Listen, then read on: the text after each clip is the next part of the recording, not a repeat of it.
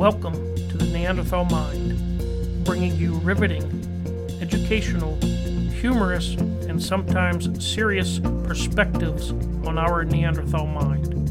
We dive deep into why what our Neanderthal ancestors did to survive still has a profound effect on our modern mind. Take a journey with us as we roll back the clock millions of years. All right, my fellow cave dwellers, if you're ready, let's get this wheel rolling. Now here's your host and the leader of the pack, Anthony Yocolano. Welcome, cave dwellers, and hello to any newcomers. On this first episode of another two-part episode, we talk to Alan VanArsdale. Alan has been a multi-regionalist since 1980, and he will explain what that title means in this episode. University of California education in geology and vertebrate paleontology, focusing on neogene terrestrial vertebrates. Alan will explain what this refers to as well. We discuss Alan's time in the field of sedimentary geology and the new genus of hedgehog and camel that Alan helped discover, as well as a new species of horse Alan helped in discovering. We talk about his time in field paleontology, human evolution, and taphonomy. We get into the work of one of Alan's mentors, C. Loring Brace, who unfortunately passed away in the past year, as well as a discussion on Alan's new book, Human Fossil Record and Classification, and so much more. As you can see, cave dwellers, we will cover a lot of info in this half, and the second half due out next week, of my conversation with Alan VanArsdale. So as my saying goes, sit back, relax, and enjoy the show, cave dwellers. I'll see you on the flip side. Hello, hello. Hello, Anthony. Hey, Alan. How are you, sir? I'm good. Awesome. Very well. Well, thank you for joining me this evening. I appreciate it. You're welcome. Tell me a little bit about yourself. I'm Alan Darwin VanArsdale. I was born in 1961, so I'm 60 years old. I graduated from the University of California at Santa Barbara. My major was biology research, and I also studied anthropology and paleoanthropology off and on while I was in school. Mainly, I was a mammalian vertebrate paleontologist. Awesome. Very good. Very good. Yeah, now you also, I have on here that you own an antique store. Is that correct? Or is it more of an online? Oh, I sold the building already. I haven't been in there since May 15th. Oh, very well. Okay. Okay. Now what, just taking up too much time or? It was a little dangerous. You know, I handled a lot of gold and silver, and I'm growing orchards up in Idaho now. And I do it on Sundays at the swap meet and sometimes by appointment. Well, very good. So just kind of one of them things where you got too busy and, yeah, it was just time to get out of it, I guess. I'm thinking about going to work in a laboratory. Oh, okay. Very good. In what respects and what field, I guess I could say? Making vitamin pills, pretty much. Oh, okay. All right. That's a little different than your degree, right? Yes. It's related. Oh, okay. Okay. I have a friend that works there that has a PhD in biochemistry. Oh, very good. Excellent. So now I see you also have or had a degree. Well, I guess you don't lose your degree, but in sedimentary geology. That was my major and one of my emphasis in my field work. I had a 1-year stipend from UCSB at one point, and I was doing a lot of field work and a lot of sedimentary geology. I was a geology major, but I switched to biology. Okay. All right. Very good. So then you didn't really practice that too much, I guess, out in the field, huh? I have a few years in the field. A lot of fossils that I found, especially in Los Angeles County Museum of Natural History. Quite a few thousands of fossils. There was a new species of horse and a new genus of camel named out of my work. I found some new genera and species of hedgehogs which haven't been published. I wrote an unpublished paper, a revision of Sciuridae, which are squirrels. That's pretty awesome. And those were your discoveries, huh? Or at least you were part of that discovery, I should say. What I found and what other people found with me, and then also with the literature on them already, and then examining squirrels at the zoological museums. And Very good. Well, that had to be pretty exciting. What was your most memorable find, I guess you could say? well, for most people, it would be something like the new genus of camel or new species of horse, which we removed with the museum, with skulls and the skeletons kind of broken apart a little bit, but a lot of it articulated. But for me, I would say when I found a new genus of hedgehog, a skull, probably one of the most complete dentitions for that family of hedgehogs in the world, which are pretty close to what people think of as hedgehogs today. There was other families of hedgehogs where they have complete skeletons and all, but not for the kind today. Not way back in the Miocene. Okay.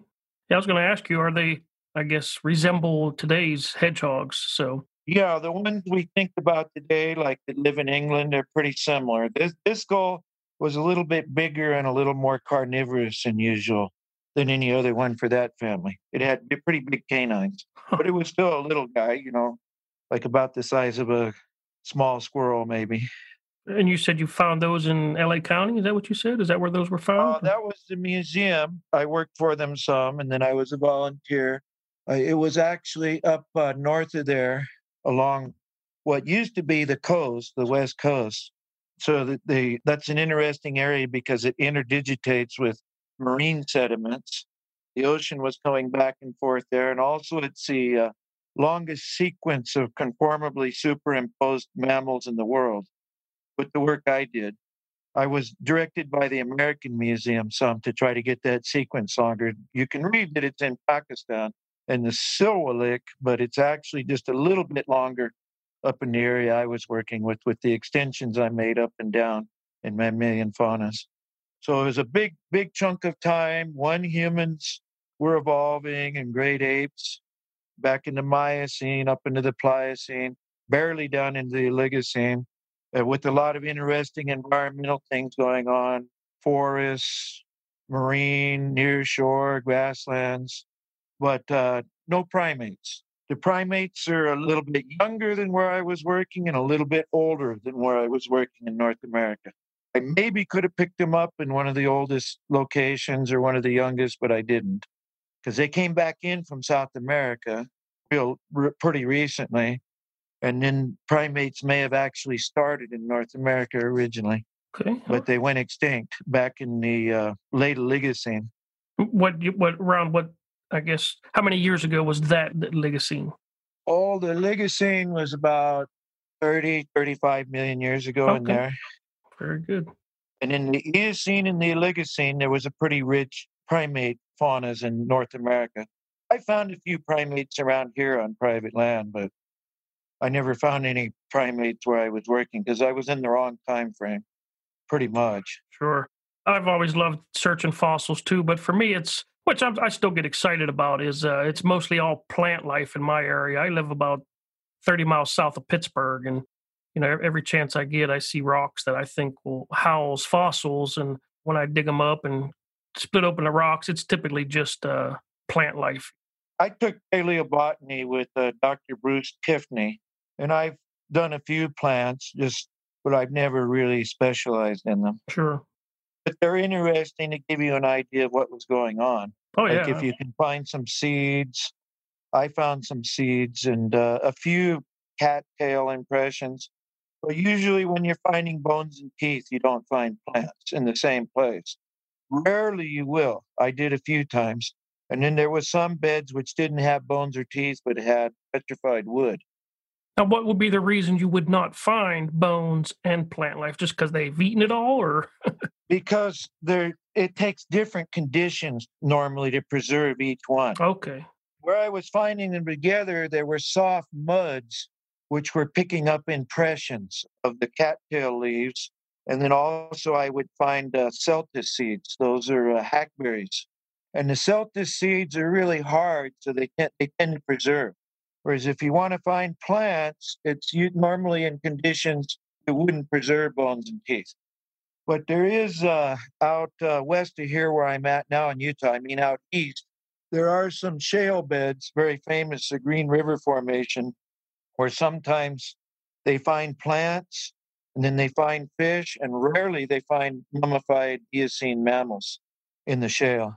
Well, I don't know what I would do if if I ever found a mammal or any type of I mean, plant life is living, but any type of yeah, human or animal of any sort, I would be beside myself if I ever found that. So that's got to be pretty exciting. But if you get into palynology, which I haven't done micropaleontology too much, although when I'm working on the mice, that's considered micropaleontology.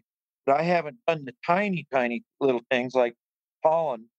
But when you get into the palynology, then you can get a really good idea of what kind of plants there were, which gives you a lot of environmental data. When you go back in time with vertebrates, they might not have been living in the same kind of environments as they do today, or they could even be extinct. So it's the same way with fossil humans.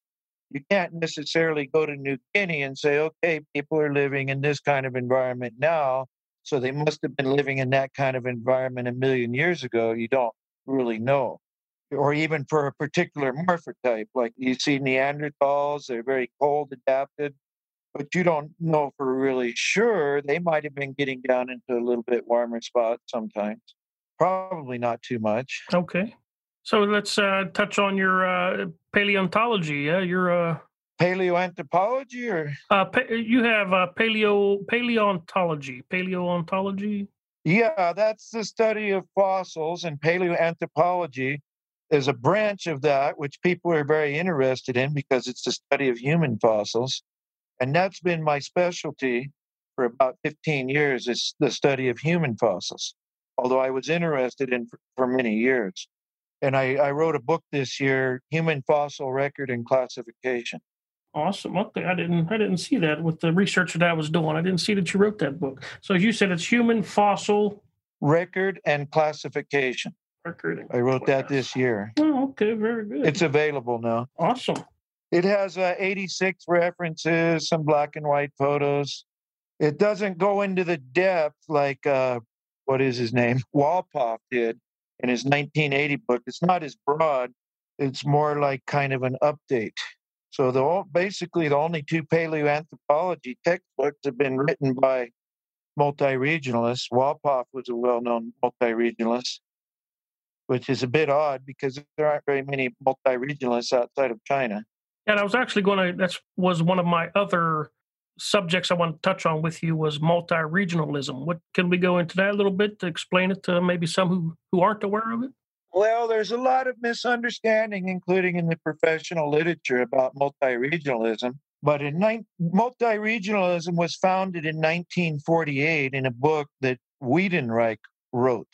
And he was a German Jew, so after the war, he was allowed to do physical anthropology still, whereas Germanic people weren't in their homelands for a little while because of all the racist aspects that it had during and before the war.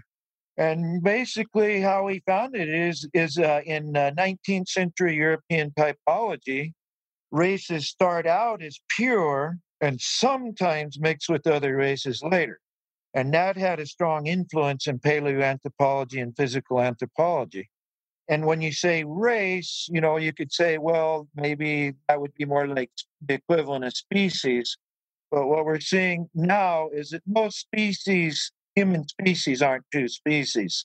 They're at best subspecies, probably races, more like what they were thinking of in the 19th century. Whereas Wiedenreich, in his book, wrote that everybody's been mixing with everybody all along. That's human nature. And he didn't believe that all these different human species were speciated, at least for the genus Homo, at least some Homo erectus and up. I mean, there is one multi-regionalist, Hawks. I don't know if he still feels this way, but about 3 years ago in a lecture, he said that, John Hawks, he said that we're 97% recent African. But that isn't the position of most multi-regionalists, but he is a multi-regionalist because he anticipated that Neanderthals were mixing with our ancestors.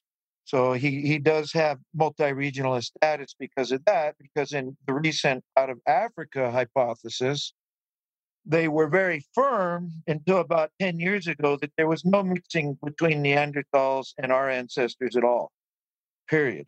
Okay. So then the basis of multi-regionalism is if you're not multi-regionalist, then you're saying it's just straight out of Africa. Am I understanding that correct, or am I wrong about that? Not really exactly. I mean, multi-regionalists tend to not support recent out of Africa. We can support out of Africa. I mean, it's obvious about 2.1 million years ago, the making of tools spread out of Africa and Southwest Asia into the rest of Eurasia.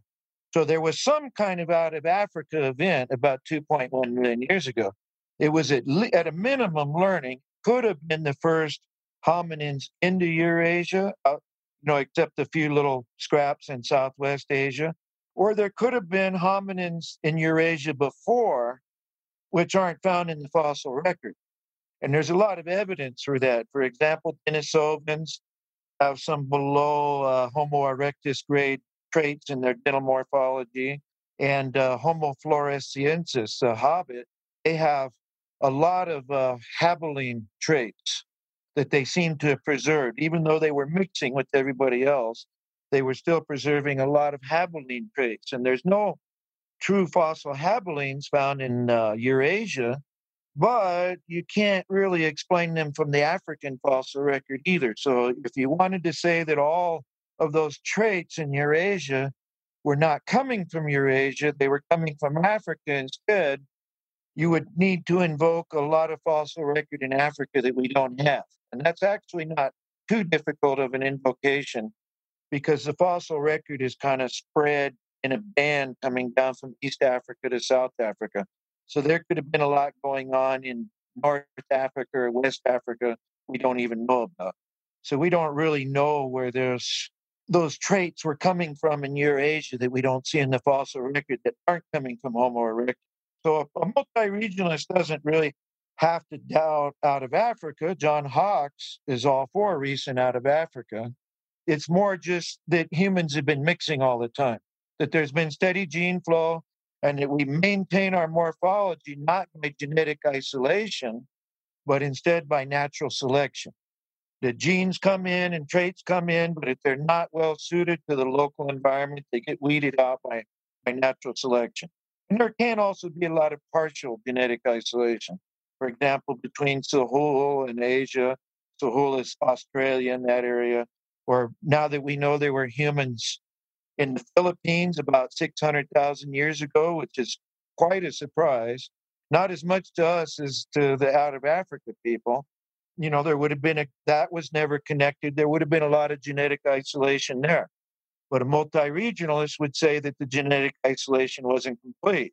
Every now and then somebody fell in a river during a storm, got washed out to sea on a log, wound up getting washed up in the Philippines or in Australia.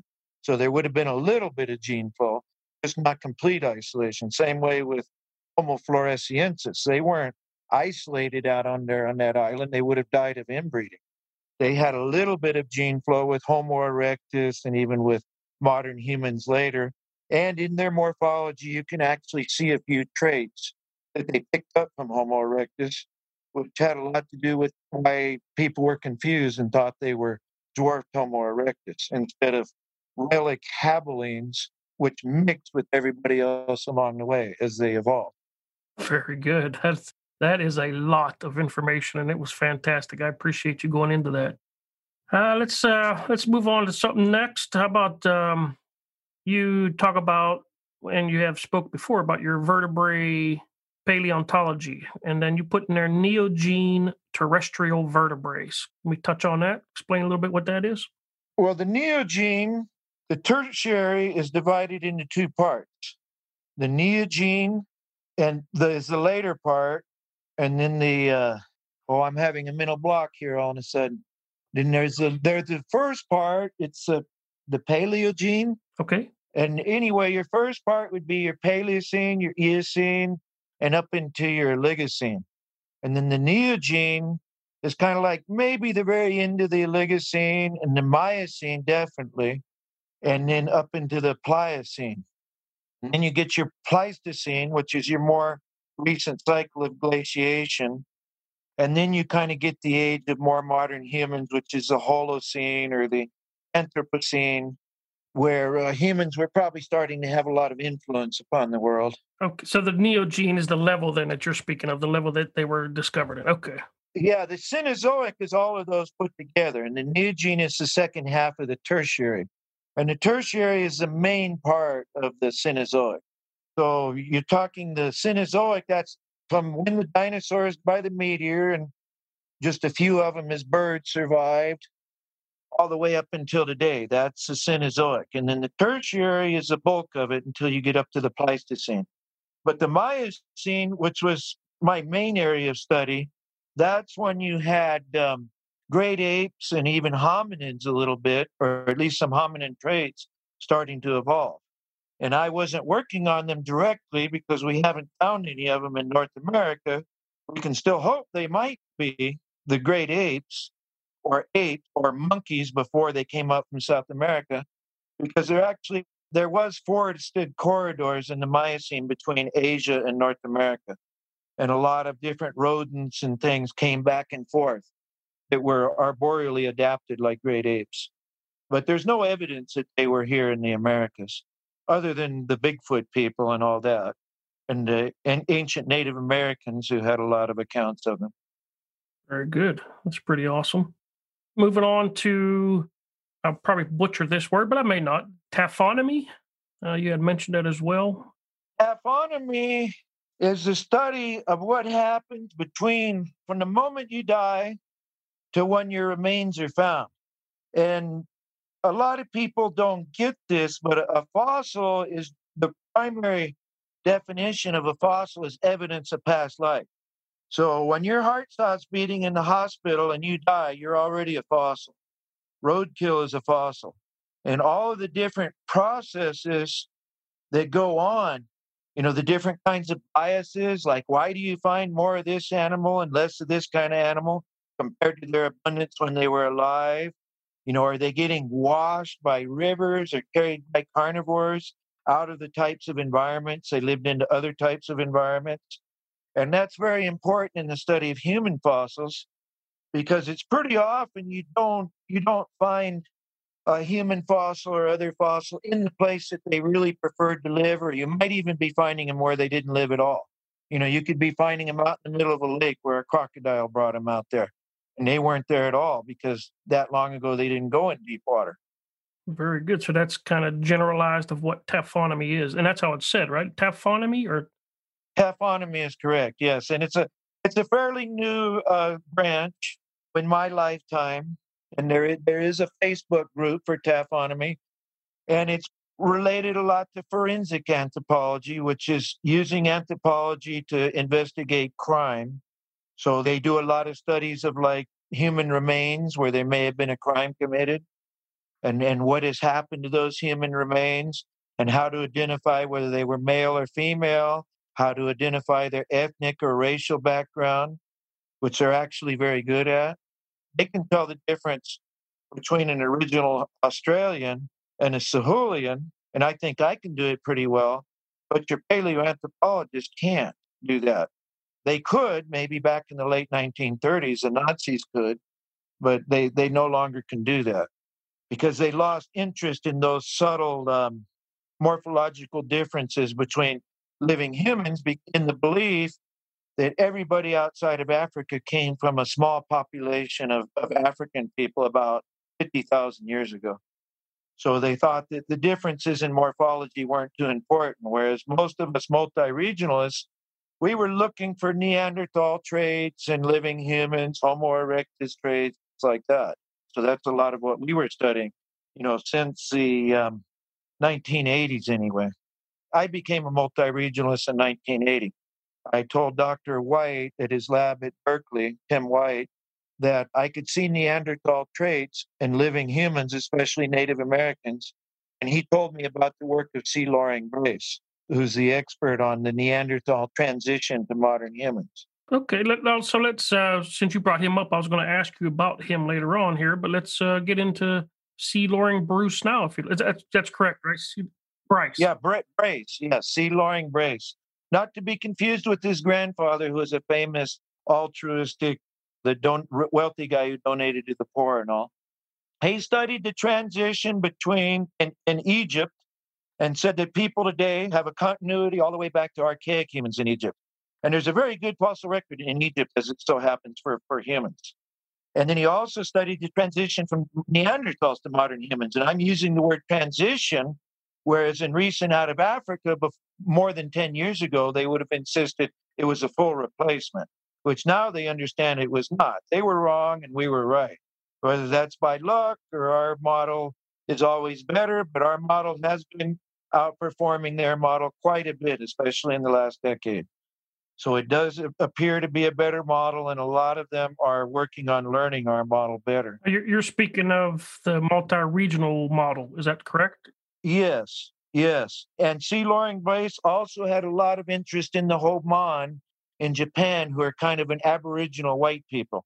And he said they were also founded by Neanderthals. And he could trace through time. And what he said is that the reason Neanderthals became modern humans is because they started using more modern tools. And so all their Neanderthal traits, like big long jaws, big front teeth, and big eye ridges, were no longer advantageous. And they're bigger, they had a little bigger brains than ours also. That the tools took the place of those features to the point where they became a disadvantage. The calories that it took to build those traits were no longer needed. And he didn't specify too much exactly how they came to look like more modern humans, but he was definitely aware there was a lot of gene flow. So presumably the genes were coming in from more modern humans to the founding Neanderthals. And then they no longer maintained their Neanderthal traits very much because they were no longer advantageous, and they started taking on the traits of their non Neanderthal kin who were closer in our ancestry that looked more like us. But some people today still look a lot like Neanderthal traits. I have a large occipital bun on the back of my head, a big bump at the base of my skull on the back. And that's to have one that large is actually very rare in Europe, but not so rare with Native Americans, which is a Neanderthal derived trait. Now, the purpose of that would have been, do you know? Oh, probably too. It would be for muscle attachment because Neanderthals were very stocky and very muscular, and it was a way to get their head attached to their neck and their shoulders better with big muscles, just like the crest on gorillas and Meganthropus and even some male chimpanzees and billy apes up on the top of the head. That's to anchor the jaw muscles way up at the top of the head to have really strong jaws. Paranthropus also had those.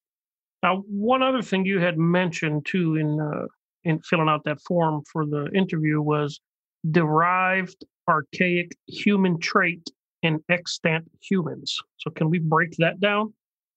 Well, archaic humans are just people who aren't considered to be fully modern. And as Dr. Walpoff pointed out, fully modern human, those are not defined. We just kind of use those terms because we don't have anything else better and everybody knows. But some people who are alive today have a lot of archaic human traits, like the one I just mentioned in myself. You know, they can have big, long jaws like Neanderthals. They can have eye ridges.